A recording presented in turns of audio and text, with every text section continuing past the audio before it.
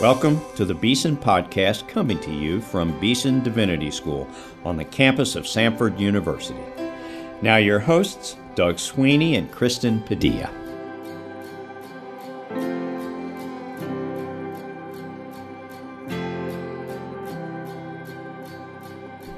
Welcome to a new episode of the Beeson Podcast.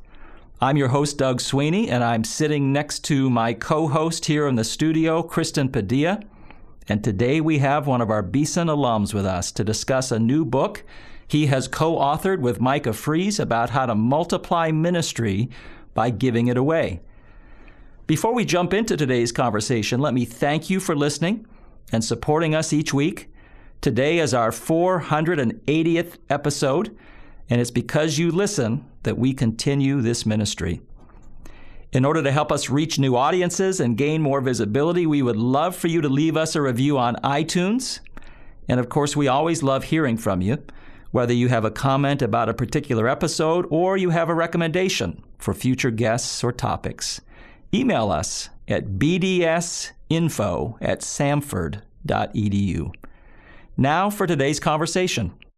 We have, as Doug mentioned, a Beeson alum on the podcast today. His name is Jeremy Maxfield. Jeremy is a freelance content developer, writer, and consultant.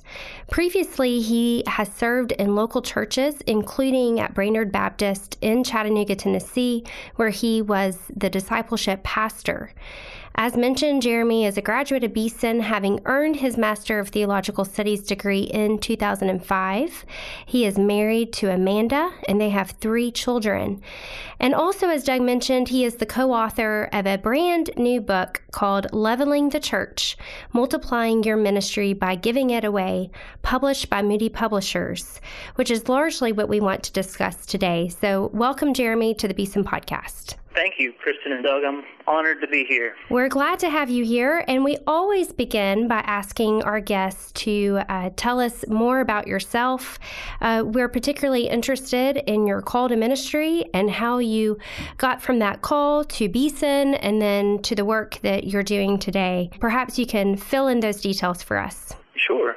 So I grew up in the church, quite literally. My dad just retired from the second church he served for almost 30 years. Wonderful. In the Atlanta area, and he joined church staff 2 weeks before I was born in Texas. So it was a kind of a Texas-sized mega church back in the 80s, so I was literally in church 7 days a week between school, sports, worship schedule. So in a lot of ways, I kind of grew up. Church was what I knew. So in that sense, ministry, I was probably kind of predisposed towards thinking about ministry as just a natural part of growing up because that's what I saw in my family. But I also had that cliche prodigal son rebellion as a teenager. I didn't just want to be my dad's kid and all those extra responsibilities that came with his reputation. Of course, now there's few things I'd love more than to be a man of integrity and servant leadership that he's been over all the years. But at the time, I just kind of was growing up as a kid in the church and through my teen years and into college. College is really when the Lord broke me of my own rebellion and kind of arrogance and hypocrisy of thinking I had it figured out. Everybody else was wrong. And I'd say that was the turning point in my life, both as far as my relationship with God and also my call into ministry, so to speak. That was December of 99, so I guess almost 20 years ago now, just over 20 years ago now, when I realized that my life was a gift of His grace. And so as a quick caveat, that I would say that the two callings of salvation and ministry are one and the same, and that's kind of part of what the book is about in a way. We'll talk about that later, but I believe that all Christians are called to ministry. But as far as feeling a particular pull towards church leadership, God just sort of laid that out one step at a time for me, and that began by leading us to Beeson. Yeah, Jeremy, tell us a little bit about how you got to Beeson. Why did you decide to come to Beeson, and how did Beeson help prepare you for the ministry you're doing these days? Sure. Beeson was, it really is a special divinity school. I can't imagine a better environment for me in that season of my life. I was a newlywed college grad. We moved to Alabama on our 1-year anniversary with nowhere to live yet, which is every girl's dream, I'm sure. And I was, cozied up on the couch with Bonhoeffer's Life Together, getting ready for my first classes. But Beeson, what drew me to Beeson, I mentioned I kind of had that, I grew up in church, but sort of had that prodigal stage and had a love for the church, but also knew that I was kind of unsettled and didn't know what had just been handed down to me and what I really believed, and was trying to learn to follow God in the way that he was leading. And though I have tremendous respect for denominational schools, and I've even begun a course toward doctoral work at a denominational school, at the time what I loved and needed was the ecumenical environment of Beeson, where I could learn to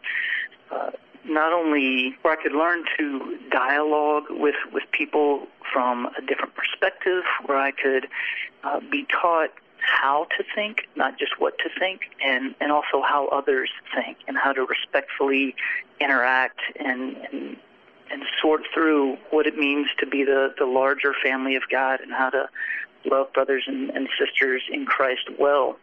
And I would say two things in particular about Beeson. One, just the nature of having different denominations represented. I believe I saw on the website the other day that there's roughly 20 denominations represented there at Beeson right now. And the career path that the Lord has led me on, I've served various churches along the way as a result. But when I came, I didn't know what exactly the Lord was calling me to. I knew I had a heart for the church, and I valued an education that would teach me how to study God's Word from a place of conviction and a place of faithfulness to the Word, and that had a history, but that wasn't going to be a specific denominational education. And that's exactly what I received at Beeson. And as I began serving churches, I also began writing. And through my time at Beeson, one of my favorite classes had been a class with, it was co-led with Denise George, who was just a tremendously gracious and helpful, as she kind of taught me how to write and how to engage in the world of publishing, and how to kind of craft writing technically. And then the late Dr. Calvin Miller, who was just truly an artist and poet theologically, and just taught me to love the sense of beauty and awe that can accompany correct theology and true devotion. And so through their class and some of the experiences I received in their class, God used that along with my church experience to open a door into Christian publishing. So I've held a few full-time church staff roles, and then I've also held a few bivocational or interim roles while serving. I served for a decade in Christian publishing, and so that's absolutely the result of my time at Beeson, where I learned to kind of juggle or how to maneuver various voices and denominational perspectives. Well, let's jump right into your book, Jeremy, Leveling the Church.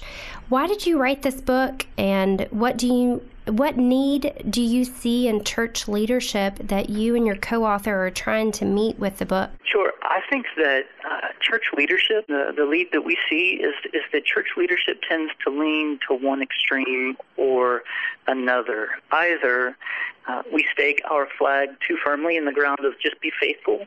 In other words, just preach and teach the word and leave the results up to God, and I'll explain what I mean. Or we gobble up church growth and leadership books that are mostly business models and marketing strategies, and often measure success by worldly standards. And usually if we're reading kind of church leadership books, we would gravitate towards the latter. So what I mean by those two being an erroneous extreme is that the just be faithful mentality is often if I'm honest, I've seen it even at seasons in my own life where it's an excuse for lazy ministry. As long as we have great preaching and teaching, and sometimes it's not even necessarily great. We just think as long as it's biblical, meaning that the Bible was included, then nothing else is our job, and that God will take care of the rest. And obviously, absolutely, we want to preach and teach with excellence. We want to be ready in season and out of season to give an account, and it's the Holy Spirit who saves. But Paul says that he became all things to all people so that he might win some to faith in the gospel. And in the early church was described as turning their communities upside down because they couldn't stop talking about the resurrection. And so our goal as pastors or church leaders, whatever our role is not just to communicate information, but we want to see transformation among our people. And so while we can't force that transformation, it is our job, like gardeners in a sense, to kind of foster that and to see fruitfulness. Keller does a great job of clarifying faithfulness as fruitfulness, that while we can't produce that fruit of salvation in others, we should seek to develop spiritual fruit in our own lives and in the lives of others around us, and we should work diligently for fruitfulness in our churches, regardless of size. We want to see individuals in the congregation growing healthier. So that's what I mean by the error that we saw of just be faithful and leave the results to God. And then the other error is, while we want to be wise stewards of the influence and resources and opportunities and people that we've been entrusted with as church leaders, our measure of success is not the same as the world's. And so our job is not to manipulate or coordinate growth and direct organizations. So our vocation is to minister to the body of Christ within the church and to advance the mission of Christ in the world. And so there are all kinds of practical insights and wisdom to be gleaned, just like there is from any area as far as business principles or leadership principles. But the church is first and foremost the people of God. And so we have to look first and foremost to what the Bible says about our role as pastors, not just as directors and communicators and CEOs, so to speak. When we fall into that trap of kind of business principles and worldly leadership, we tend to become professionals who dispense religious goods and services to a group of consumers. And we believe that the church is more than a gathering of consumers, that we're a gathering of people who are all, in fact, ministers. So much wisdom in what you've just said, Jeremy. One of the things that you note in the book is that you're eager to bring contemporary church leadership in line with the picture of leadership provided in the Bible. And, of course, lots of people listening to our podcast care a lot about what Scripture says. What do you think we need to hear about what the Bible itself teaches us about church leadership? The driving message, kind of the heart of the book, is from Ephesians 4. Draw straight out of Ephesians 4. In the opening chapter, we kind of break down what we see Paul describing to the churches there in the area of Ephesus. He says that he, meaning Jesus, he himself gave some to be apostles, some prophets, some evangelists, some pastors, and some teachers, equipping the saints for the work of ministry to build up the body of Christ until we all reach unity in the faith and in the knowledge of God's Son, growing into maturity with the stature measured by Christ's fullness. And so in that text, it says absolutely God calls certain people to hold specific roles of leadership, but they're not the ones that are called to do ministry. It says that they're called to equip the saints for the work of ministry. And so we believe that the biblical model that we see here explicitly in this passage in Ephesians 4, and then when you keep that in mind, it's evident throughout the New Testament that what you see is God's people working together, and certain people are called to raise up and develop new leaders and help them do the work that God has called every one of us to. Jeremy, building off of that, a book about multiplying one's ministry, as the subtitle describes, might at first seem to imply that our to-do list then is about to get much longer. But you and your co-author, Micah, actually say that your goal is to help pastors, quote, narrow their focus in order to multiply their ministry. Building off what you just said about Ephesians, what do you mean and what does this look like to multiply by giving it away? Sure. So the title is kind of intended to grab your attention, and one of the great compliments a friend had offered regarding the book is that it's not a typical church growth book, and we intentionally kind of played with some of that language, that what we believe is that our role as pastors and church leaders is often to stop doing so much of the ministry. And a working title that I had played with was Stop Doing the Ministry.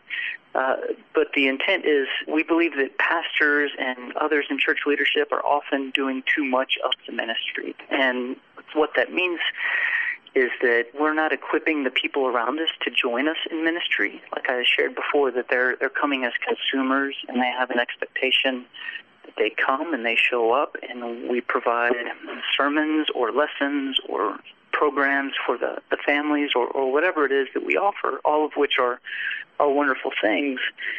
But there's kind of this invisible gap between people, to where there's a group of professionals who provide the services and there's a group of consumers. And we believe that, ironically, we funnel, in the book we use the illustration of a funnel, and that we have ministry, when filtered down through the pastors or leaders on behalf of the people, the pastors and leadership, we become a bottleneck for ministry, because one person can only be in so many places at a time. Some would say that even Jesus, when he was speaking to his disciples, saying that, I'll send my helper and you will do greater things than I. We all have the Holy Spirit. The Bible talks about the same Holy Spirit that raised Christ from the dead is within each one of us. And if we limit the work of ministry just to the paid professional, then we're not only robbing joy and fruitfulness from our congregations and influence in our community, but we also run the risk of burning out, which we've seen plenty of as pastors. And so what we're proposing in the book is both kind of a warning against the isolation and the heavy expectations that come when pastors feel that it's their job to do everything for their churches, that it's their job to do the ministry. We believe that we all have a familial responsibility to do ministry. Every member of the family is expected to do ministry. But as leaders, like we saw in Ephesians 4, there are some who are called to equip the saints. In other words, to raise up people to grow in their ability to do ministry. And so when we flip that perspective in our minds, instead of being, imagine a funnel, how it goes from largest down to the smallest point. When the pastor is no longer that small point of contact, and we instead flip it, now imagine like a shower head. Now we have the pastor who is pouring into other people who can now spread their influence all over their communities and the church congregation. And so we multiply our impact by choosing to focus on, okay, what is it that I am specifically called to in this role? What has God called me to do? And part of that is to equip others for ministry. It's not my job to do everything for the people, but help me lead the way and then entrust and empower them to begin doing ministry. And so when we do that, for many of us, it will be difficult at first to make that mental transition. And there's all kinds of different terminology where we talk about, people talk about kind of mentoring others, and oftentimes discipleship is kind of segmented out as a separate part of the Christian life.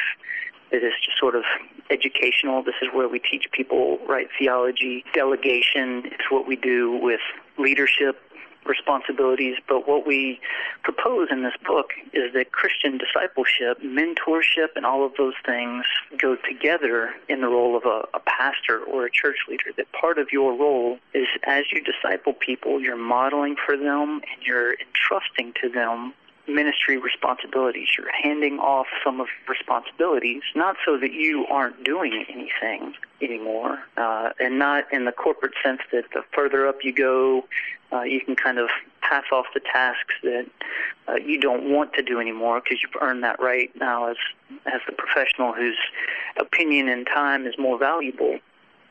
But in the sense that I'm helping others grow in the fullness and maturity of their own gifts, and to see the Spirit of God flourish in their own lives, to see them come alive with the different gifts and abilities that God has entrusted to them. And the whole body benefits when that happens.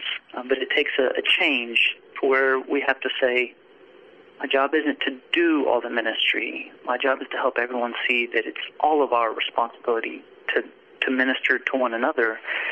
And now how can I specifically help you take on those responsibilities? One other interesting thing that you and Micah do in the book is talk about 4 role models of ministry from the Bible itself. Jesus and Moses and Paul and Timothy, an interesting combination of role models there.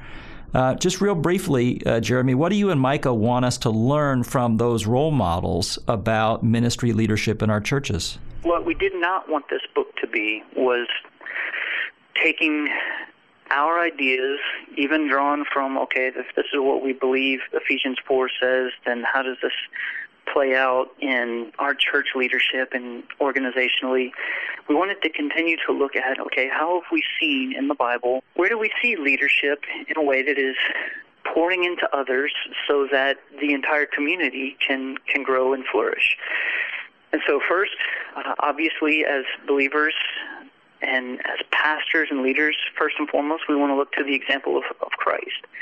And so we see in Christ's own example, we see this primary concept of limiting his focus, that he narrowed his focus in order to really multiply his impact. We know that the church movement, Christianity as we know it today all over the world, began at Pentecost, with the Holy Spirit coming down on the disciples, and Peter stood up as the primary spokesman.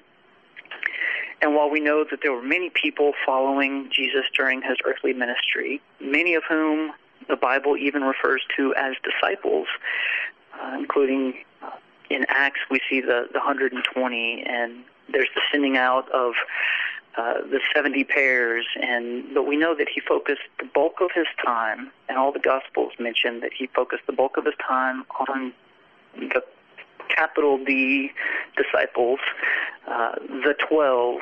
And so he focused his time primarily on these 12 men. And again, we know there were other women and family members and other people who followed closely. But he invested specifically in these 12 men. And then from there, even more specifically, in 3, Peter, James, and John. And we know from there, even most specifically, in Peter. And said, upon Peter's confession of Christ, that upon this rock I will build my church. And I believe that's the confession of Christ, but we know that he did use Peter to preach that first sermon. And so we see in Jesus' example that despite all the people he ministered to and all those that followed him closely and that all that were considered disciples, he would narrow his focus on 12, and then at times on 3, on special occasions like the Transfiguration and different miracles. And then even more specifically, he had a deeper relationship with Peter, one that was preparing him for the tasks that they would carry on after he was gone. And so that's what we encourage people to do first and foremost. Identify those that you can pour into most specifically, not to the neglect of all the other people, but who are kind of your key leaders that you can look to and begin pouring into in order to see ministry continue well after you're gone. Secondly, we look at Moses. And the concept of Moses is this idea of delegation. If you remember in the story of Moses, the people have been led out of Egypt, and he's in this period where his father-in-law comes out to visit him and to see what God has done. And as he sees everyone, it says that he's bewildered. Just, what are you doing? You have these people coming to you, asking you to solve all their problems, and you're serving as judge over all these people for all these things, and in a way that God often does and speaks to us through others. His father-in-law suggests, why don't you appoint other judges in other areas to deal with people on different levels, and you can devote your time to certain matters, but you don't need to be doing every single thing for every single person. You're going to wear yourself out. And so that's where we look at the principles of, as a pastor, your role is not to do every single thing for every single person. It's unreasonable to expect that, and it's impossible to do that. We're not superheroes. We have to entrust not just responsibility, but authority and ability to others to make decisions and to do things, trusting that the Holy Spirit will guide them and as well. And so with Moses, we look at that idea of delegating responsibility and authority because we can't do everything. The next example, we look at Paul and we look at Timothy. And specifically with Paul, we look at his example of that it's not just that he spent a life pouring into others, that when Christ called him into ministry, and as clear as anybody, there's an example of the fact that his salvation, that turning point in his life, was also his call into ministry in a very radical way. We see that as he began following Christ and serving Christ, that he was not only teaching others, but he was investing in others as he would go and he would kind of plant his life somewhere for a while, and he would journey and he would keep up with the different communities, and you would see all these different names of leaders and people that were either with him or that he was sending greeting back to. And while Paul provides the bulk of our clear theology in the New Testament, the theological writings in the New Testament, we see in the life of Paul this practicing the presence of being with people, having people with him, and just that relational aspect that for Paul, including his relationship with Timothy most explicitly, we see that he was not just entrusting truth to people, but he was modeling the fact that this is life. And for me, that was my big hang-up as someone who grew up in church. That the big turning point for me in my own life was, I can't just believe these things to be true about God, and as long as I have these right doctrines checked off. Do I believe in the virgin birth? Yes, check. Do I believe in the resurrection? Check. Do I believe he died for my sins and was raised 3 days later? Yes, check. I believed all of those things, but I was living completely for myself as a young person. And when God broke me of that and showed me that I couldn't just say I believe the truth in my head, but when God broke me of that and showed me that I couldn't just say that I believed certain things to be true while living however I wanted, it changed my life forever. It was like where James says, okay, you believe in the one true God, good. Even the demons believe that, and they shudder. They have an emotional response even. So with Paul, we see that he wasn't concerned simply with teaching people the truth, though he was radically committed to the truth, but he was investing in their lives, showing that all of life was a spiritual practice, not just what we say we believe in our minds. And we saw that most explicitly in Timothy. And in the chapter dealing with Timothy's example, we look at equipping people to know the Word of God for themselves. One of the questions we ask in the book is, if you were, say you were the preacher, you're the pastor of your church, if you were to retire, if you were to move on, if you were to have someone else in the pulpit for the week, would your people recognize if someone began leading them in a different direction? And while we want to honor the pulpit and the position of a pastor, we want our ultimate authority, like the Bereans in Acts, to say, we heard what you said, and we've measured it against God's word, and so we know it to be true, and we want to know more. And so in Timothy's example, we see that he was charged by Paul to teach the things that had been entrusted to him to others who were worthy and capable of teaching others. And so this idea of multiplying ministry through how are we really equipping people to know, study the Word of God for themselves? Can the average person not just believe what you say as a teacher or as a preacher and then live a pretty good life, but can they open up the Word of God for themselves? And can they read it and understand it? And can they converse with others? And can they teach it to others? Can they share their faith, not just based on what they feel and what they believe, but can they point to the Word of God and say, this is how God is working in my life, and this is what is true, as they share that with others. And so something that I had begun doing, years ago, shortly after my time in Beeson, I was working with college students at the University of Montevallo primarily, and working with a young church plant. They were meeting in a warehouse, and the worship pastor we were all bivocational, and the worship pastor, his full-time work was with a church planting organization that dealt largely in restricted countries in the Middle East and North Africa. And I was intrigued by the movement of God in these areas where it was so difficult to be a Christian, and the simple concepts of discipleship and obedience-based discipleship and principles of, can you take what you've learned and teach it to someone else and obey what you've learned? So as I was working with college students and wanting to help them begin to own their faith and live out their influence there in their own circles, communities, began employing just a real simple acronym. We had looked at Timothy's writings about how all Scripture is God-breathed. It's like, okay, if we really believe that, not just the error of preach the Word and leave the results to God, but how can we really look to Scripture and teach people to read and study Scripture on their own, and for that to be powerful and effective in their lives? And so kind of a modified inductive Bible study, just used a real simple acronym of Word of God, where Word, someone would say, okay, what is the main point of this text? Who is it written to? What are they trying to say? And kind of letting that set the guide rails so we don't kind of go off in our own, well, to me, this means, no, what is the point of the text?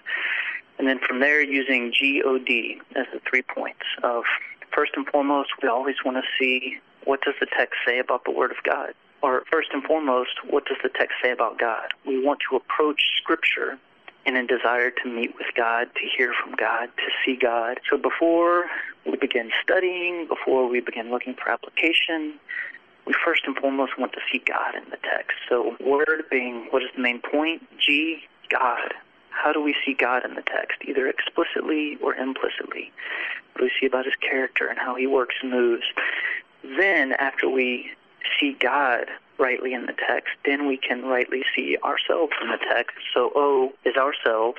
So where does this show me kind of tendencies in my own heart? How do I relate to someone or a situation? Where do I feel a sense of conviction or encouragement? And then D, do. What do I do in response to how I've seen God and how I've seen myself in the text? And do is not always a practical, I need to go out and tell this person this, or I need to go out and ask for forgiveness. Sometimes it's more affective. I need to be in awe of God's grace for me today. I need to appreciate the fact that Word of God is living and active. I need to recognize that just like He provides for the birds of the air and the flowers of the field, He's going to take care of all of my practical needs as well. But we don't want to leave Scripture without a response. And in a group discipleship setting or in a community setting, without that, we tend to just grow in knowledge, and we don't tend to grow in maturity because we're not following up with, okay, now what are we doing with what we learned? You saw God in this way, and you felt convicted or encouraged or challenged in this way. Now, how are we becoming more like Christ than when we first approached? And so that's what we do with that fourth point, is encourage churches, whether with that simple acronym or with other tools? What are you doing to really equip your people so that they can all study the Word, interact with the Word, discuss the Word of God simply with other people, either in a group setting or one-on-one? Can they look at Scripture and say, can they handle it with integrity? Thank you, Jeremy, for just your insight into Scripture, into church leadership. And we want to recommend to our listeners your new book called Leveling the Church, Multiplying Your Ministry by Giving It Away, published by Moody Publishers. Jeremy, it's been a pleasure to reconnect with you and to have you on the Beeson podcast. Thank you so much. Thank you for having me.